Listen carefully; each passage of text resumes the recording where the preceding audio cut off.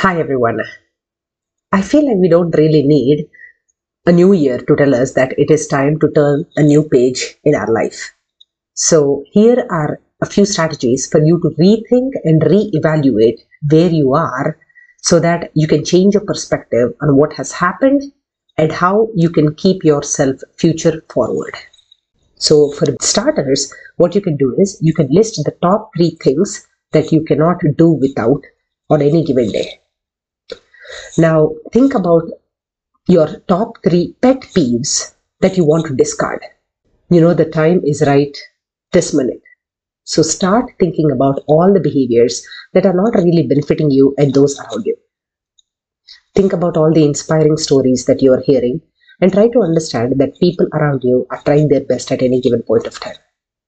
What are the three new ideas that you want to adopt in your own life? What do you see around you? And most importantly, what are your top memories that keep coming back to you over and over again that can fill your cup? Because optimism, positivity, and all these things help us stay future forward. So never let go, in spite of having any kind of difficulty. You know that even this difficulty will not last forever. Good luck, and here is to turning a new page this new year. Thank you.